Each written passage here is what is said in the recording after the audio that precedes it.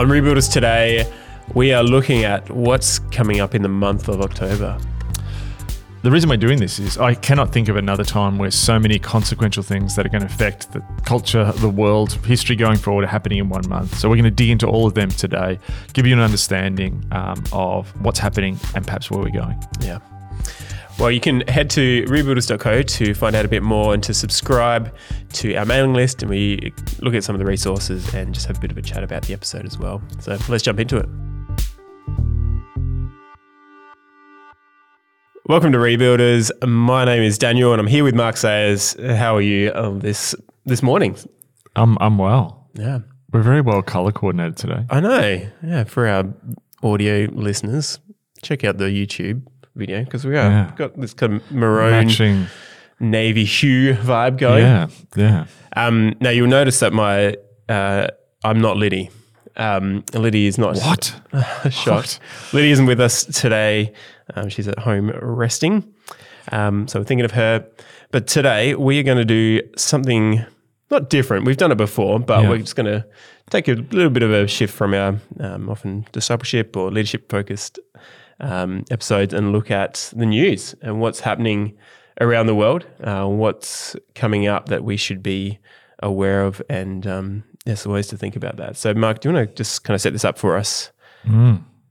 Well, I think, as you've rightly pointed out, that, what we do on Rebuild is talk about leadership and discipleship, where we look at institutions. And we thought with maybe Liddy off today, we've got an excuse to talk about a bunch of things happening. But it just struck me last week how, with everything going on in the world, October into early November, I can't remember a time when so many consequential things in the world, which could set the direction for the sort of next part of world history, are happening.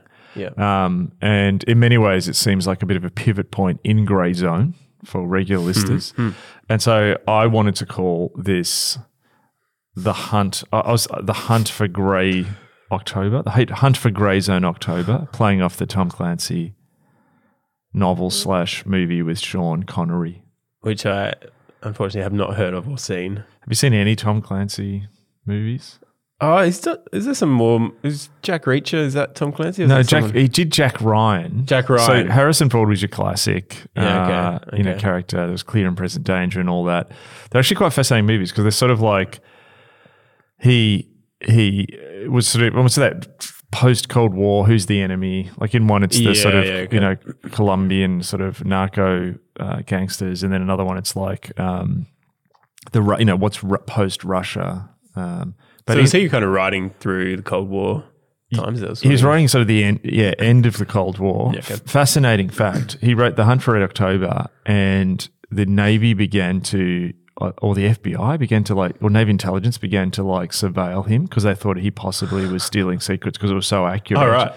But I think he was like an insurance salesman who sold insurance to old Navy commanders or something. And so he got all this intel. But then bizarrely, all these sort of intelligence, military industrial types end up loving his books. Yeah. Because that's what the sort of character is like Harrison Ford's like a, mid-level CIA guy. So then by the end of it, he was just rocking around Langley CIA headquarters just with open access as Tom Clancy and sort of advising them on foreign policy and stuff. But I think you're thinking in of the books? No, this is in life. This is in real life. Yeah, right. Okay. Yeah. And but I think you're also thinking that Jim from The Office was recast in Jack Ryan, which is not Tom Clancy. It's written so, but it's. I watched a bit of it, but just hard to take Jim from The Office as. I watched it as always super buff, CIA guy versus nerdy Office. Yeah. Well, he's sort of there's bits where he's annoyed or he's interrogating a terrorist. And have you ever seen any of his lip sync battle stuff as well? No. That's again a whole other facet of what's his name? John Krasinski. Yeah. Anyway, we're not. Bless you, John. We're not well, here for you. No. But, so what was the title you were going with? Well, I wanted to go with The Hunt for Grey Zone October, but it doesn't really work. Yeah. I'm a fan of, I don't know if it's, I did propose Oktoberfest. Yes. I'm not sure. It's that has winning. the same vibes that we're... It's winning over the Hunt for Grey Zone October.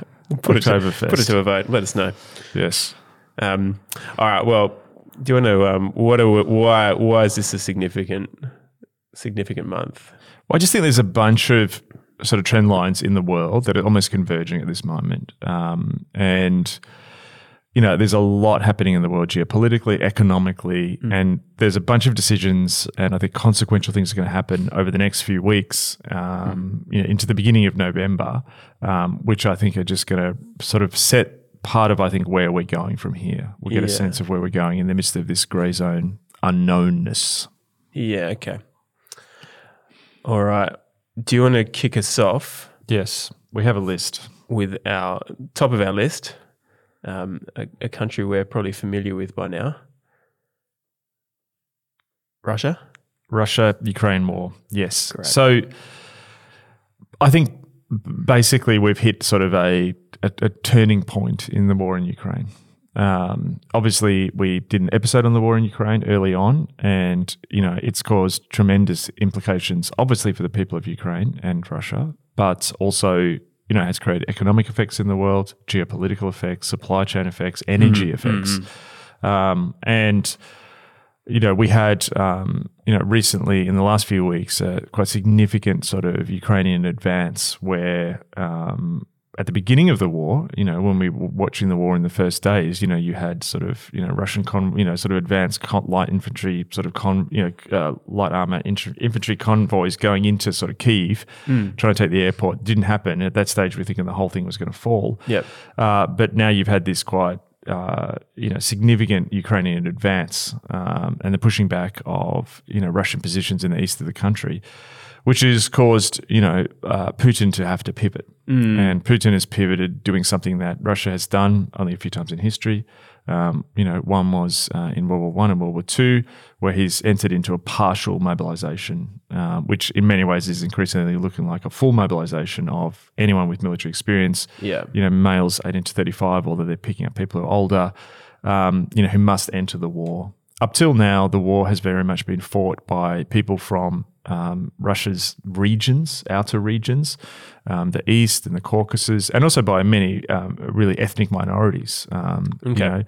People of different sort of cultures of Russia, which come from Mongol descent, and then in the Caucasus, a number of the sort of Muslim republics and Tatars and so on. So in many ways, they've been sort of bearing the sort of weight of fighting this war. Yeah. But what this has done is your sort of urban elites in places like Moscow and St. Petersburg all of a sudden now are drawn into the conflict. And we've seen huge amounts of young men leaving the country on planes, crossing borders, massive loss of population. So that's going to have a significant effect.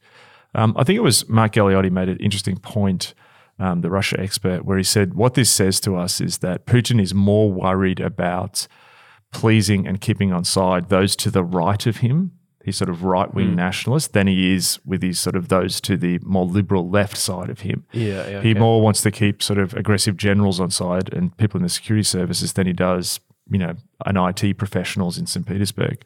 So I think this tells us a couple of things, that Putin realizes, so far this has sort of been called a special operation. They haven't declared it as a war. Obviously, when you declare it as a war, you as a whole nation have to bear the brunt of that. When it's just a special operation, you don't have to. So this is going to have significant political implications for Putin going forward. And the mobilization, brings it home. Russia began to sort of withdraw from its incursion into Afghanistan when, the increasing sort of feedback from mothers and wives and girlfriends who had lost sons and husbands and boyfriends on the battlefields in Afghanistan, that started to have a political cost. And I think we're going to start to see that.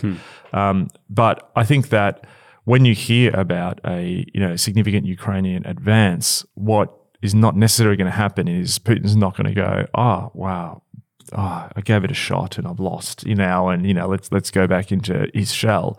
That this has, we don't know exactly which way this will go, but, people talking, is this going to have a political cost for Putin in terms of could he lose his leadership?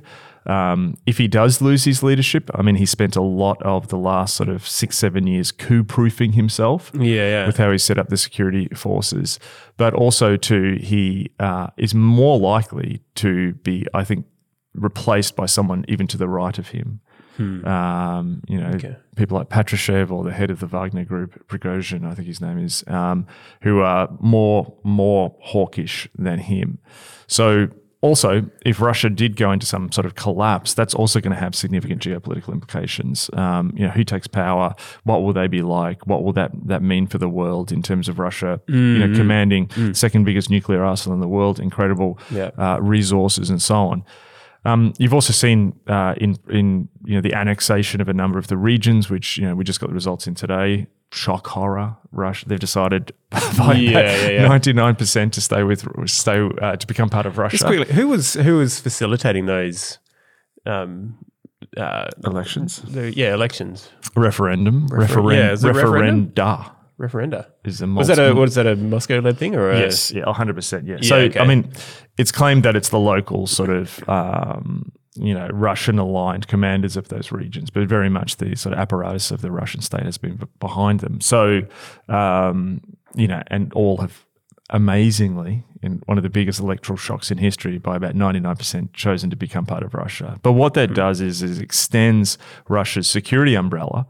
So if that is now Russian territory, that's different than if Ukraine is attacking Ukrainian territory.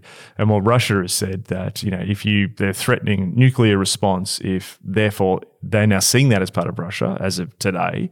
So they're seeing that if Ukraine or the West attacks those parts, they will respond with nuclear weapons. Right. Okay.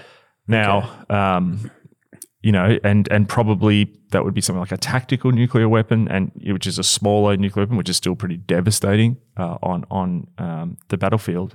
However, there's different opinions on whether that will happen, but it's sort of now in the realms of possibility. And the second thing is, if that's not going to happen, I think what we're going to see is an escalation of Putin increasingly desperate, trying new things. And, we've just also seen in the news overnight what was described as unprecedented damage to the gas pipelines that go from Russia to Europe. Nord Stream 1 and Nord Stream 2 both have been significantly damaged overnight. Yeah. The Danish Prime Minister and the Swedish Foreign Minister both come out saying, it looks like sabotage.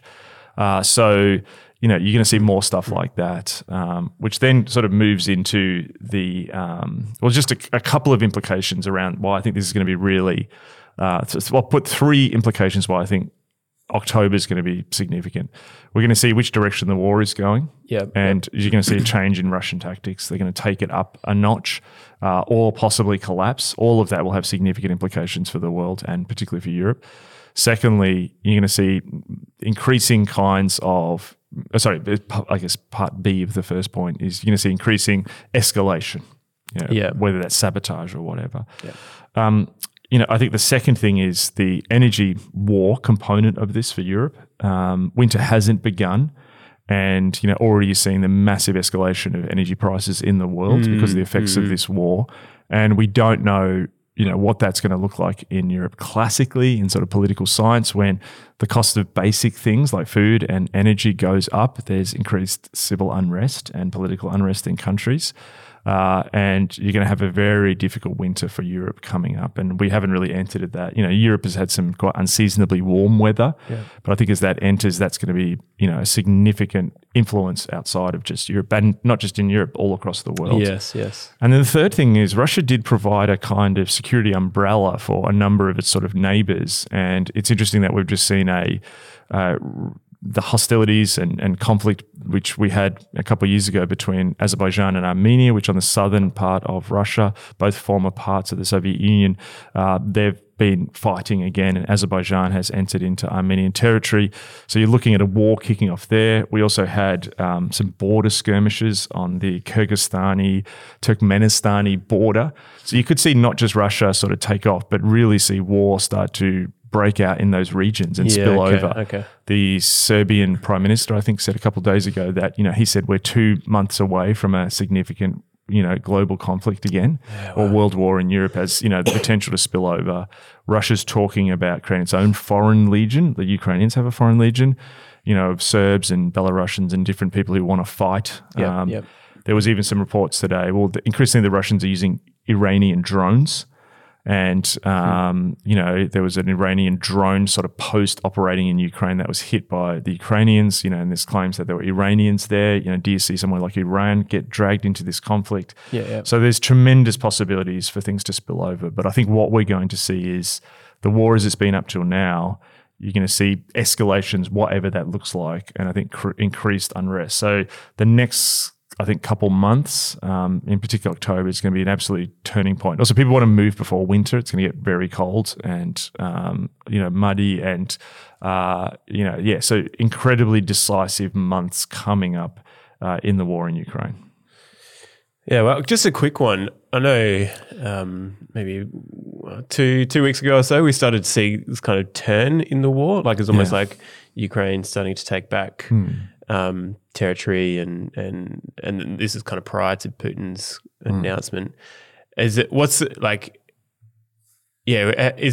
still happening? Yes. Is the concern just about now heading into those other regions that are now pro-Moscow? Yes. What are we expecting in that? So, you're continuing to see Ukrainian advances. Yeah. And Ukraine's sort of stated war objectives is to take back all the territory. Yeah, okay. That was part of Ukraine pre-2014. So there's an inevitable clash here coming between Ukraine, and it is having, it's obviously getting significant sort of weapons, both supply and training by NATO and other nations. So there's this sort of imbalance in terms of supply and logistics. And Russia, though, has a very different way of fighting war, and historically used large amounts of just sending troops forward and then massive artillery. I think it's you're going to see an intensification potentially of the war going forward. Right. Okay. So that's updating Russia. Next up, the Brazil election. Yeah, the Brazil election is something I've been sort of following of late. And, this is, people talk about, think forward to say 2024 and the next US presidential election. Yeah. And obviously what happened on January the 6th and, a lot of conversation in the United States and around the world around, the acceptance of electoral results and so on. And many of these sort of things are swirling around in Brazil, which is becoming, extremely polarized in many similar ways to the United States. Basically, the current Brazilian president, Jair Bolsonaro, is facing his sort of, you'd almost say, nemesis, the head of or leader of the Workers' Party, Luiz Inácio Lula da Silva, commonly known as Lula. So it's the sort of heavyweight bout between Bolsonaro and Lula. Lula was formerly president and went through a period where, Brazil did actually grow economically for a period there. There was sort of a high point for Brazil in both hosting the Rio Olympics and the World Cup. Okay, so this is recent. This is recent, and the sort of coming into the early to mid 2000s. Yeah. And so Brazil went through this thing where it was, emerging as a significant, mid-level, powerful country, and it's a country with a significant population. Became, and you had an uptick as you sort of had development occur, and incomes went up and so on. Sure. But then the country, sort of got embroiled in, a significant corruption scandal, which was known as Operation Car Wash. And, different sort of corruption allegations came out against, Lula and the Workers' Party. Some people in Brazil see some of these as politicized. Yeah. And then what eventually happened was that Lula was placed in prison. So you imagine it this way. It's like if Trump or Biden had placed one of the others, or Hillary Clinton had been placed in prison, and then had been released, and then you had the rematch. That's what happened in Brazil. Yeah. So that's Lula. So Lula, interestingly too, just from a church perspective, Lula initially sort of had some engagement with the evangelical community, and you had some evangelicals vote for Lula, but then he was replaced by his sort of protege, Dilma, I think the last name's Rousseff. And then, you had this corruption scandal. You had a rise in crime. So there was a sense of significant, particularly amongst the sort of emerging middle classes, that there was this sort of uptick in crime. And you had this significant electoral backlash as this figure, Jair Bolsonaro, had sort of come with a lot of connections to Brazil's sort of army and military establishment, and also police. And he's more, as people described him as the sort of Trump of the tropics. He came to power. And, in many ways, this is the polarization of Brazilian politics, and it echoes some of the stuff from the previous Cold War and previous sort of military leadership. But in some ways also, it's also being sort of shaped with its own sort of take on the American culture wars that are going on. So they meet for an election. I think it begins at the beginning of October, maybe October the 2nd. I think it goes for a little period. Okay. But I think what's really interesting is this sort of global wave of populists. Jair Bolsonaro was a populist. In some ways also Lula was a populist, but you're seeing this sort of battle between the left and right populism at play here. And it's going to be really interesting because there's many people speculating that if Bolsonaro loses the election, he may not accept the results. Yeah, and in some ways, with Trump, he's already questioning that it could be sort of like faked or whatever. And then you've got these two candidates: one who's been in prison, and there's sort of a corruption haze over one; other one, there's sort of an anti-democratic haze over people. Bolsonaro was actually stabbed during his electoral campaign previously, and I think someone was actually killed from the Workers' Party, just recently. So there's also the threat of violence is sort of hanging over this election. And I do wonder as well that in some ways, some of the tactics that may be adopted, as you see in the Brazilian election, could flow into particularly American politics going forward. There's been a lot of conversations between sort of both sides of Brazilian politics and America, and there's sort of, some shared populations going backwards and forwards. So I think particularly for South America, some of those things where South America is the home of populism, it really sort of, created as a political form, but you're seeing sort of the modern versions of this, and you're seeing this in Chile. You had a recent, attempted assassination of Kirchner, the sort of vice president in Argentina, by a group who are sort of alt-right. And then you've got a classic way people are wondering if even that was faked, so I think this election is going to be, one of the most important elections this year, but also, we're going to see the continued future direction of what sort of particularly right-wing populism looks in the world in this global movement. Okay. I was going to ask, what's the kind of global impacts of this, but I think one of the things that are really interesting is you have seen, whilst there's very local realities in a thing like the Brazilian election, and you don't want to just the worst way to read global politics is to look at it through the prism of American domestic politics. But then there has been this sort of weirdly of these right-wing nationalists, there's a globalist dimension, so you see people like, Viktor Orban, Modi in India, Jair Bolsonaro in Brazil, there's sort of communication between them, and they saw themselves as a sort of forefront of vanguard, pushing back on what they see as this sort of globalist, liberal agenda in the world. So I think it's of international importance because Brazil is a very important country. Yeah. I also think it's interesting for the church as well, because just as you've seen the church polarized, Reuters had an article today about how this is also causing polarization in the evangelical church. Yeah. Okay. So I think it's also another example alongside the United States how churches can become extremely polarized when you're in the sort of milieu of populist politics. All right. Okay. So gone Russia, Brazil election. Next up, we've got China. Kind of dancing around the world here. China is all eyes on China in October, because what we have is the 20th Party Congress of the Chinese Communist Party. Okay. So China's obviously not a democracy.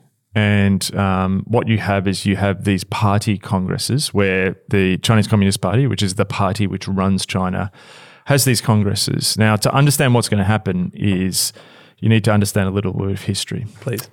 So you had in Chinese history in the 20th century, probably the most significant figure in Chinese political history, which is Mao Zedong. Mao Zedong was the leader of China, and he sort of, was the guerrilla fighter and emerged to sort of create the modern Chinese state as we understand it, led the Chinese Party. In many ways, you could argue he invented modern guerrilla warfare, and then led China on this quest to become, sort of this, world power.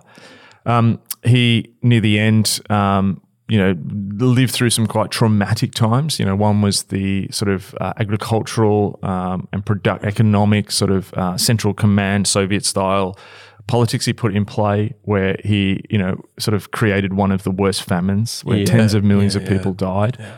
And, more people died from Mao's hand than Stalin and Hitler. And then also he presided over a period of tremendous cultural tumult where in many ways there were sort of forces moving against him in his own party, and he unleashed the young in what's known as the Cultural Revolution. And so you had this massive ideological culture war. You could also call it a civil war. And he released these young Red Guards. And so it was this period of tremendous sort of chaos. Mao passed. And then it went into similar what happened in the Soviet Union when Stalin died and you had the rise of Khrushchev. You went into this period where after this tremendous chaos, there was sort of a consolidation. And the party actually released a sort of very obscurely titled paper, I can't remember what it was called, almost apologising for the Cultural Revolution. Right. And the sort of reformist, and look, he's a reformer. He still was a communist and leader of the Communist Party. But a figure named Deng Xiaoping came in and he wanted to stop this happening in China again. And, in Chinese politics, there's very much this sort of, understanding that chaos is something to be avoided. China's struggled through tremendous periods of chaos in the past and almost politically, theologically has this idea of sort of, when there's peace in heaven, peace on earth is linked to peace in heaven. Sure. They created this system where you could not have another cult of personality, another dictator to just lead for life. Yeah. So he didn't bring in democracy, but he did two things. Number one, he began to bring in market reforms. So he changed the economy, and the expansion of China as a modern day economic powerhouse, as we understand it, really began with Deng Xiaoping's reforms that he began sort of at the end of the 70s, beginning of the 80s. Yeah, okay, I was going to ask. Okay. Yeah. 70s, and China goes from a sort of underdeveloped country to the economic juggernaut it is today.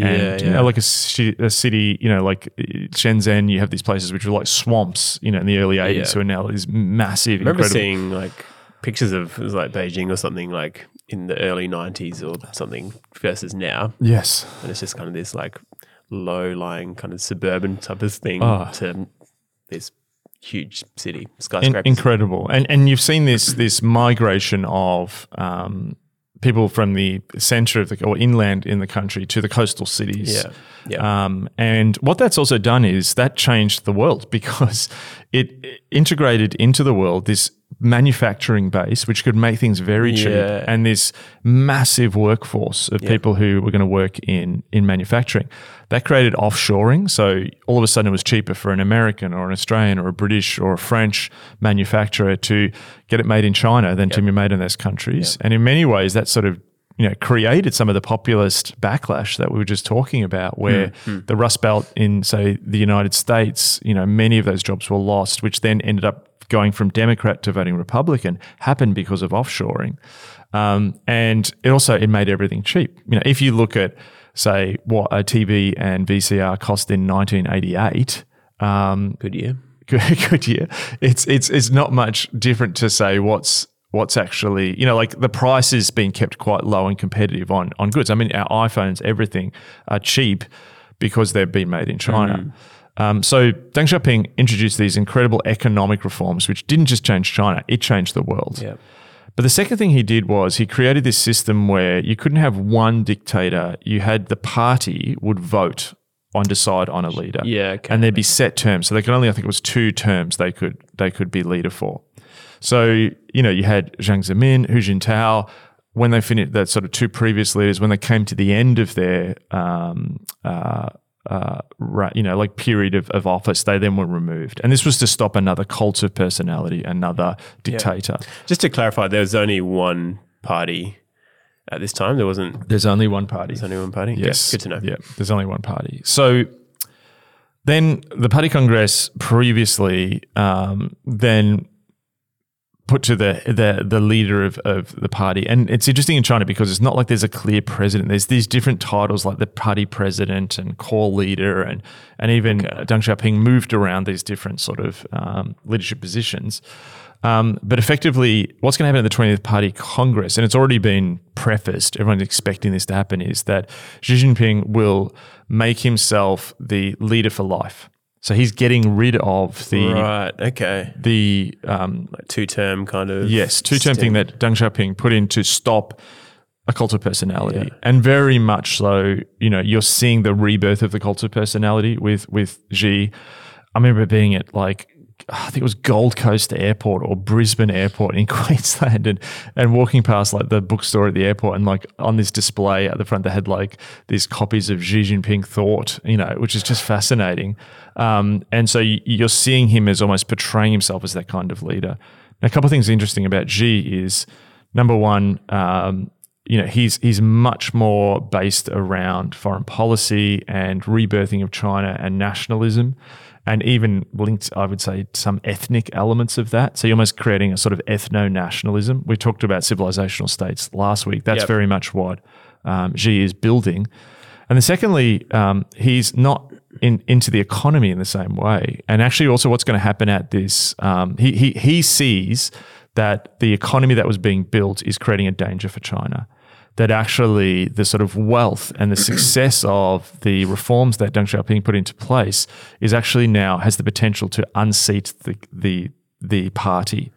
So what you got to see is with communism, and particularly in China, is Marxist-Leninism was all about the party staying in power. So they were prepared to change the economy, but they wanted to keep the party structure. So he now sees that that's gone on long enough, and that there's a threat to the party structure because people are getting more money, they're becoming more individualistic. This means China as an international power is going to be less competitive militarily.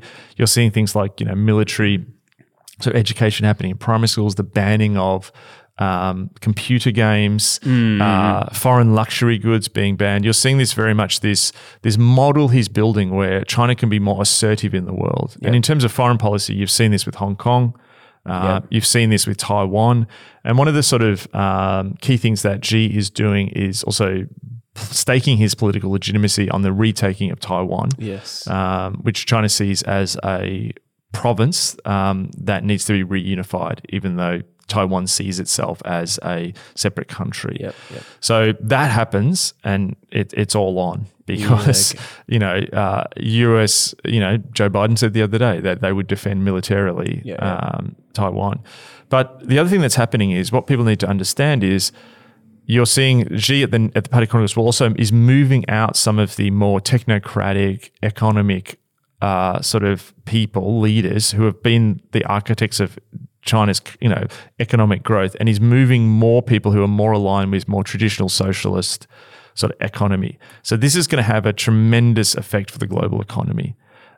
So the world that China built of cheap stuff that we've all enjoyed and the economic model of the world, that is going to change with what happens at this Party Congress.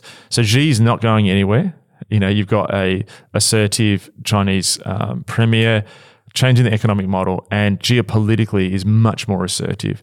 Deng Xiaoping always had this thing of more hiding your strength and sort of being very patient. And it was almost like the competition with the United States was to wait until China was really strong. But Xi's just racing ahead with that at this point in time. So Xi as leader for life and the new economic and geopolitical models he will adopt is going to have a significant effect for the entire world. Okay. So it's almost as if the kind of the unrest it's been talked about and things that kind of the way the pot's been stirred over the last few years, and as people have talked about China, what's happening there. It's almost like there was a bit of a safety valve in that Xi could move on and someone else could come. But that's kind of no, that this trajectory could actually play out. Yes. Now that if he stays in. Oh, totally. It's going to be a very different world. Okay. And also, China enters the culture wars. China's, there's a lot of talk about Russia and Russiagate and Russia influencing the American election and Brexit and so on. China's a much bigger player and is already, across the world, involved in things. so is the West. But again, you're going to see increasingly competitive, contested global space. Yeah. Okay. Thank you. So moving from China to the UK. Yeah. We spoke last week about the obvious sort of end of an era, the second Elizabethan era, with the passing of Queen Elizabeth II, and now the ascension of Charles III. But in many ways, I think this also marks a tremendous, grey zone moment for the United Kingdom. And obviously, the Queen has been this figure of stability, so that's come to an end, but also an incredibly challenging, economic period for Britain as it, moves through the implications of Brexit, but also the energy crisis, which has hit the whole of Europe and large parts of the world. But one thing to note was this week's really interesting, or in the last 10 days, basically you've got your annual budget that governments have, and, we have that in the Westminster system. And the British government, new Prime Minister coming in after Boris left, which honestly, Boris leaving over Partygate seems like a lifetime ago. Yeah. Like Boris, like it feels like he's 10 years ago. So much has happened. So Liz Truss has come in, and Liz Truss has replaced Boris as the leader of the Conservative Party. Just a point on Liz Truss. Can I just make I can do whatever I want. It's rebuild. I actually don't know much about her. Okay. So feel free to educate me. So Liz Truss, fascinatingly, in her early 20s was in a very different political space. So she's now the leader of the Conservative Party, but she was actually sort of an up-and-coming star in the sort of third party in Britain, the Liberal Democrats. And what's so interesting is often what Liz Truss, I won't go into an entire history of Liz Truss here, but one of the things that Liz Truss shows us is one of the predictions you often hear is young people believe this, so the inevitability is when they're adults, that change that they believe now at 21 will then happen to the entire culture at 45 when they move into power. There's footage of Liz Truss I think it was in the 80s or early 90s at the Liberal Democrat conference, and she's talking about abolishing the monarchy, like passionately abolishing the monarchy. Fast forward to the royal funeral, and there she is giving a biblical reading at the funeral of the Queen. And so Liz Truss goes on a political journey, as many people do, changes her opinions on things, and now is the leader of the Conservative Party. So for this up-and-coming sort of young, idealistic firebrand in the Liberal Democrats wanting to abolish the monarchy to now the leader of the Conservative Party. And that tells us that people change their views. Yes. So anytime anyone says, when the young people get into power, they're going to believe this. No, people believe different things at 45 to what they believe at 21 and then at 78. So that's just a little instructive thing of Liz Truss. But Liz Truss comes into the Conservative Party, but very much with Kwasi Kwarteng, her Chancellor of the Exchequer or Treasurer, then have really, I think, extended what they see their vision for Britain is, which is a sort of particular economic model with very low taxes, hoping to stimulate the economy. So they did this mini budget, and Kwasi Kwarteng did these tax cuts, which almost got sort of gasps of shock in the House when of Commons when they were announced, because they're sort of the most radical tax cuts since the early 1970s. But what's fascinating is you've got two things happening simultaneously, and this also tells a story about the global economy. You've got inflation going up. Yep.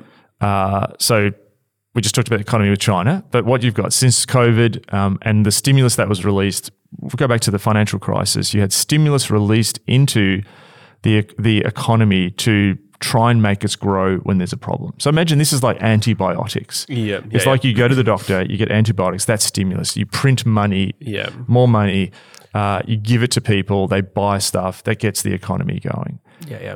Then, you have that at the GFC. When COVID happens, we have another whole bunch of stimulus because people couldn't work and all of a sudden people are paid and they're paid for not doing anything. This releases more money, prints more money. So it's like you were sick once, gave you antibiotics. You're sick again, we're going to give you antibiotics. But the problem is that antibiotics has a side effect, and stimulus has a side effect of creating inflation. So what central banks, which are like the US Fed or the Bank of England or the Reserve Bank of Australia, they are separate to government and they try and control the speed of the economy. So one way that they see that inflation's getting high because the economy is moving too fast, they then try and slow things down by raising interest rates. Yep. Now, we've been in this really weird economic space, for a couple of decades now where it's been really hard to make things grow. Now, I would say part of that growth was also when you go back and look at that story of China, and a lot of growth in the world happened because China was investing and building stuff and releasing money when the West didn't have money. Yep. But we've been in this very low growth period. So one of the ways that they tried to fix that was making interest rates, what it was to borrow money, really low. Mm-hmm. So you've got people now who are, say, in their late 30s, who all they've ever known is low interest rates. Yep. So you want to borrow money for a house, you want to borrow money for a car, your credit card, whatever, it's quite low. That's to encourage you to spend money. There's no impetus to save because you just borrow money. Well, I remember there was even some, was it last year or a couple of years ago, like some European countries that were actually charging interest to save. Like, I think Denmark, it was like 0. I think Japan was really low. Yeah. So that was the goal. But then what happened was inflation kicks off. You got stimulus, and then particularly after COVID, inflation starts to go up. Yeah. So that means you're not earning any more, but stuff is costing more. Yes. Now, get back to the early 90s. So we had a small recession here in Victoria, and interest rates got up to like 17% or 14%. Now, we're not in that place, but the difference between now and then is people have borrowed so much more money. People have just seen cheap money. Let's just borrow. So we've got this credit card generation in the world. And I don't just mean that as a slight against younger people. It's many ages. Yep. And almost there's been a little bit of a fantasy that we can just have what we want. You want to go on that holiday. Everything has been discounted. Your Uber is discounted. Netflix does not make profit. Ryanair, AirAsia, all these discount air travelers. It's all this economic model which is now starting to fall over. Yeah, okay. So what happens is central banks realize that inflation's going up, so we need to slow this thing down. So the way that we do that is to raise interest rates. And so they've been sort of slowly doing that, aggressively doing that. The European Central Bank, Bank of England, mostly everyone follows the Fed in the US. But what's fascinating happening in England is the Bank of England has been following what the Fed has been doing. So the Bank of England is trying to slow the economy down. Now, that's not popular. No. Because what you're effectively trying to do is crash the economy, because economists would argue that actually you need to have recessions at certain times to reset. Yeah, okay. To bring things back to normal so that, prices and wages and employment, all these things reset to a healthy level. Yep. So effectively what the Fed is doing, and this is another way that this is because the Fed also is going to continually to sort of aggressively raise interest rates. Yep. This is why the next couple of months are hugely important in the world, is what the Fed is trying to do is effectively lead us into a recession. Now, what they will say is, we want a soft landing. We want to do all this and not create a recession. But most people have the sense that this is going to create a recession. So you look at things like the great resignation of I can just leave my job and go get another. That may be true now in September, but come January, if employment goes up and we hit a recession, you're going to want to hold on to your job because you may not have it. You may not have another job to go to. Yes. So back to Kwasi Kwarteng and Liz Truss's budget, what's fascinating is central banks raising interest rates. That is unpopular, but they're not elected, so they don't care. Then you've got politicians like the Conservative Party who realize that they need to beat Labor. So they realize in some senses that that's going to be unpopular. So what they do is all these tax cuts in order to stimulate the economy. Yeah. So Britain's in this strange position, and I think it's instructive not just for Britain, but I think you're going to see this around the world. This is the dilemma for politicians and central banks, is that it's like putting the accelerator on and the brakes at the same time. The central banks are putting the brakes on, and then the British government's putting the accelerator on. And as you and I know, that's how you do an epic donut standstill. Lots of smoke. As you and I know. We don't know that. We're just guessing. Yes. So what's happened is the pound has absolutely plummeted to record low levels. You're also seeing the euro plummet. The yen is plummeting. So these are just, and we could talk for hours about the economy, but effectively these are significant warning signs that some of the stuff's happening in the economy now in 2023 is going to start to play out. So you look at the energy crisis, war in Ukraine, continued environmental extreme events. I think as we're recording, there's a significant hurricane heading towards Florida, which will have significant, obviously human effects, but also economic effects. Yeah. And as someone said too, what happens when a massive hurricane hits Florida, but it takes you 5 months because of supply chain issues to replace all that stuff.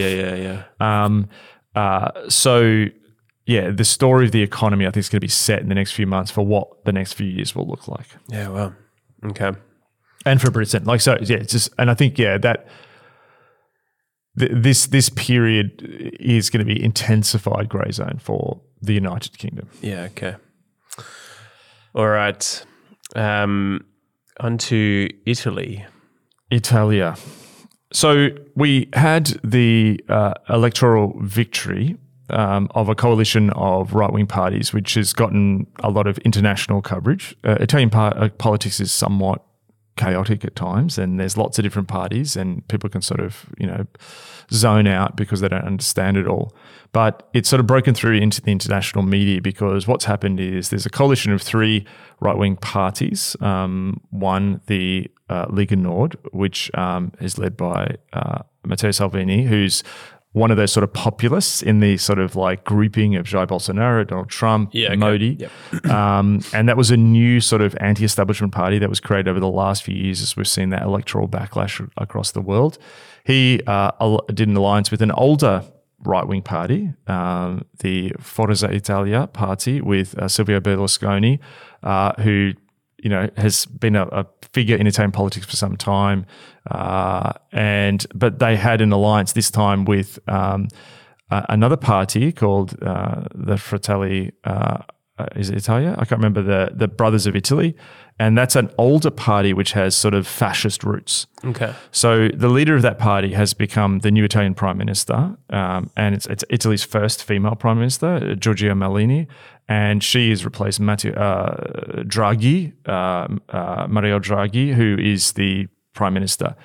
Now, this is the first time Italy's had some people are describing as a fascist prime minister since Mussolini in the war. Yeah, wow. Now, this is really interesting because what you're seeing a kind of different political tide in Europe than other parts of the world. Some of the commentary often in the United States, in let's say the English-speaking world, Canada, Australia, New Zealand, Britain, America, is that it's the older types who are voting for your Trumps or Brexit. But what we're seeing in continental Europe is that in places like France, those who voted for the far left and far right were actually the young, and those voting for the centre, Macron, were actually older, the boomers. And so we just saw a few weeks ago in Sweden, really good. I'm not saying good in a moral sense, but very strong electoral showing by the Sweden Democrats Party, which is another sort of neo-fascist party. So the fact that you're seeing the emergence already at this time of sort of neo-fascist or formerly fascist parties, however you want to describe them in Europe, is significant. Mario Draghi, the Italian Prime Minister, was very much the sort of centrist, I think he was head of sort of the European Economic Commission or whatever, sort of like centrist, neoliberal economist, and you're seeing this massive backlash against that. Now, is this the return of fascism? There was an interesting article in Le Monde in the last couple of days where it said it's not the return of fascism. What Meloni is doing is creating almost this new kind of politics, which is sort of, interestingly, she, despite sort of being on this, it's called the far right, she's very supportive of Ukraine, very pro-NATO, unlike her two partners in her partnership, Berlusconi and Salvini. And they said, Le Monde said, this is a new kind of European politics, which is pro-NATO, pro sort of the state doing lots. So that's not conservative. But then also, pushing back on what some people would describe as some of the woke issues, like, children and trans and those sort of issues. So it's interesting seeing Europe heading in this direction. We haven't had the winter of discontent yet.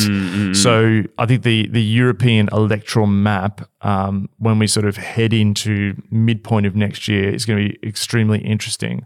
But I think that this may be a showing that people are, one point, so to make a sub point on that, what's interesting is her two partners, Berlusconi and Salvini, got a lot less lower votes than they were expecting. Salvini was previously seen as the anti-establishment figure, but now people are turning on him within a few years, and Meloni. So part of the message is to your former anti-establishment people who were popular 3 or 4 years ago, there are new figures who possibly could overtake. And again, too, this sort of brings us to the midterms.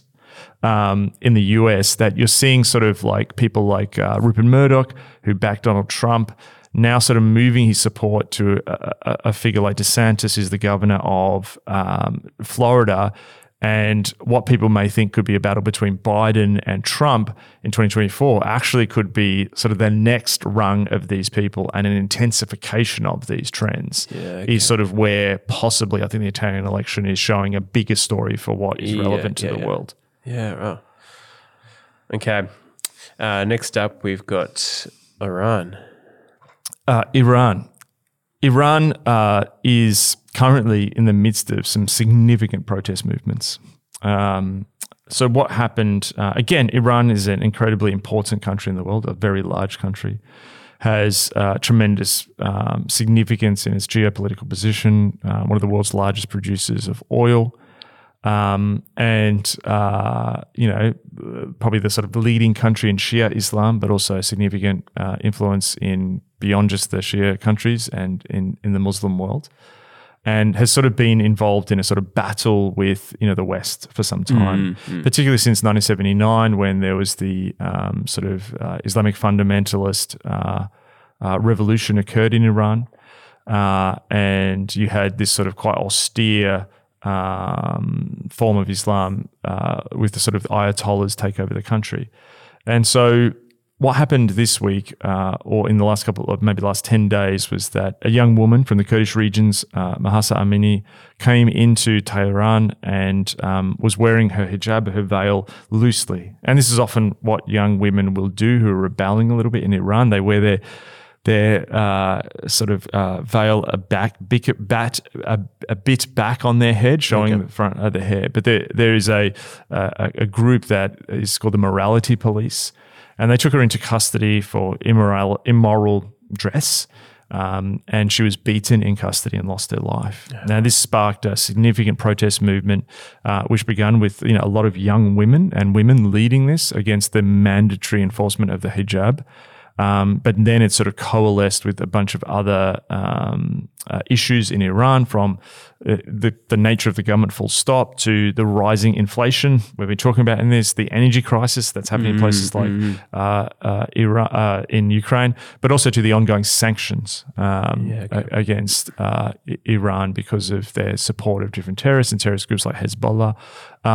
So this is a really, really crucial time for Iran. And which way Iran goes will have an effect on the rest of the world.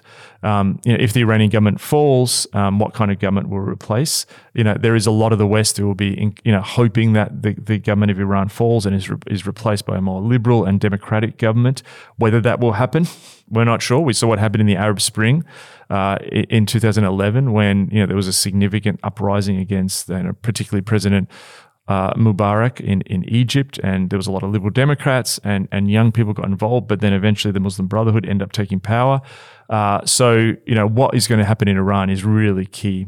Also, if you look at what happened with food, what's happening with food prices in the world at this time, the food prices in the Middle East went through a crisis in 2011, which was part of the factors which led to the Arab Spring. We're seeing that happening again in the world. So what this is going to politically mean for Iran, this has implications for Israel, this has implications for Iraq, Syria, all the countries around it, for the United States. Yes. So this is hugely important for the direction of Iran at this point in time. And for those who would like to hear more about the church in Iran, go back and listen to our interview with David Yeganatsa from a couple of weeks ago. But hugely significant for Iran, for the Iranian people, for the Iranian diaspora. But through the lens of this, hugely important for the geopolitical global order, and another really massive thing that's happening this October. Yeah. And just a thought, like you kind of mentioned it there a bit, like in all of these things, like I think some of these nations we've talked about are all like big nations and significant contributors to the global economy or food supply chain, all this kind of stuff. So it's almost like these countries are facing significant crises. Yes. But also, what's the flow-on effect of that to, Yes.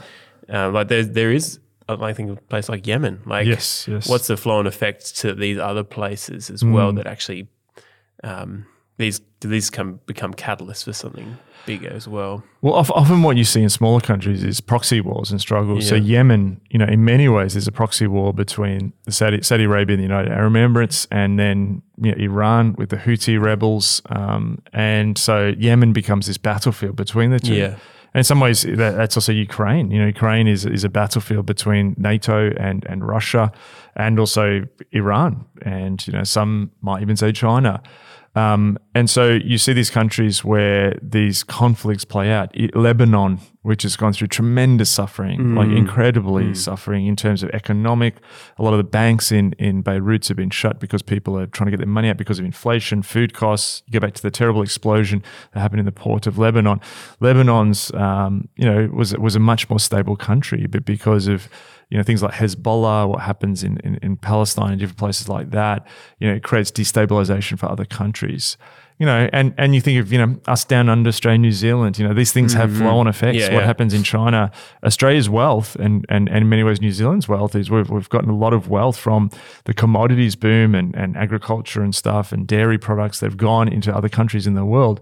That has a flow-on effect to us. Currency Yes. fluctuations, Yeah, yeah. energy, all of this has tremendous flow-on effects. So, to sort of summarize all of this, grey zone, maybe we've sort of been entering into grey zone, but October's a little bit of a turning point. I don't know exactly where all this goes, Yep. but what I do know is we're in the midst of even more significant changes, which means that normal as we understood it is not coming back anytime soon. And perhaps we're just moving to what the world's always been. This is the normal of the world. But this is a time to be praying. This is a time to expect the material conditions in the world to change. Yeah. And disruption to be normative for some period. But be praying in October for the world. And Yeah.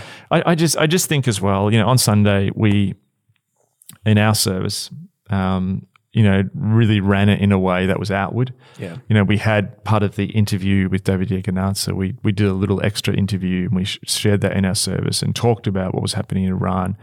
And we had different elements to the service. Brit's one of our team, she at the end got us to stand and actually say out loud together as the entire congregation of a nation in the world that we were, was on our heart that we wanted to pray for. And we faced outwards, to the back of the auditorium, to the sides of the auditorium. So I think at this moment after coming through COVID and all the disruption, we can face inward. And there is internal work that God wants to do in us, and personal renewal leads to corporate change. But there's also, I think, a key to get people's eyes bigger, even beyond the culture wars, to what's happening geopolitically in our world.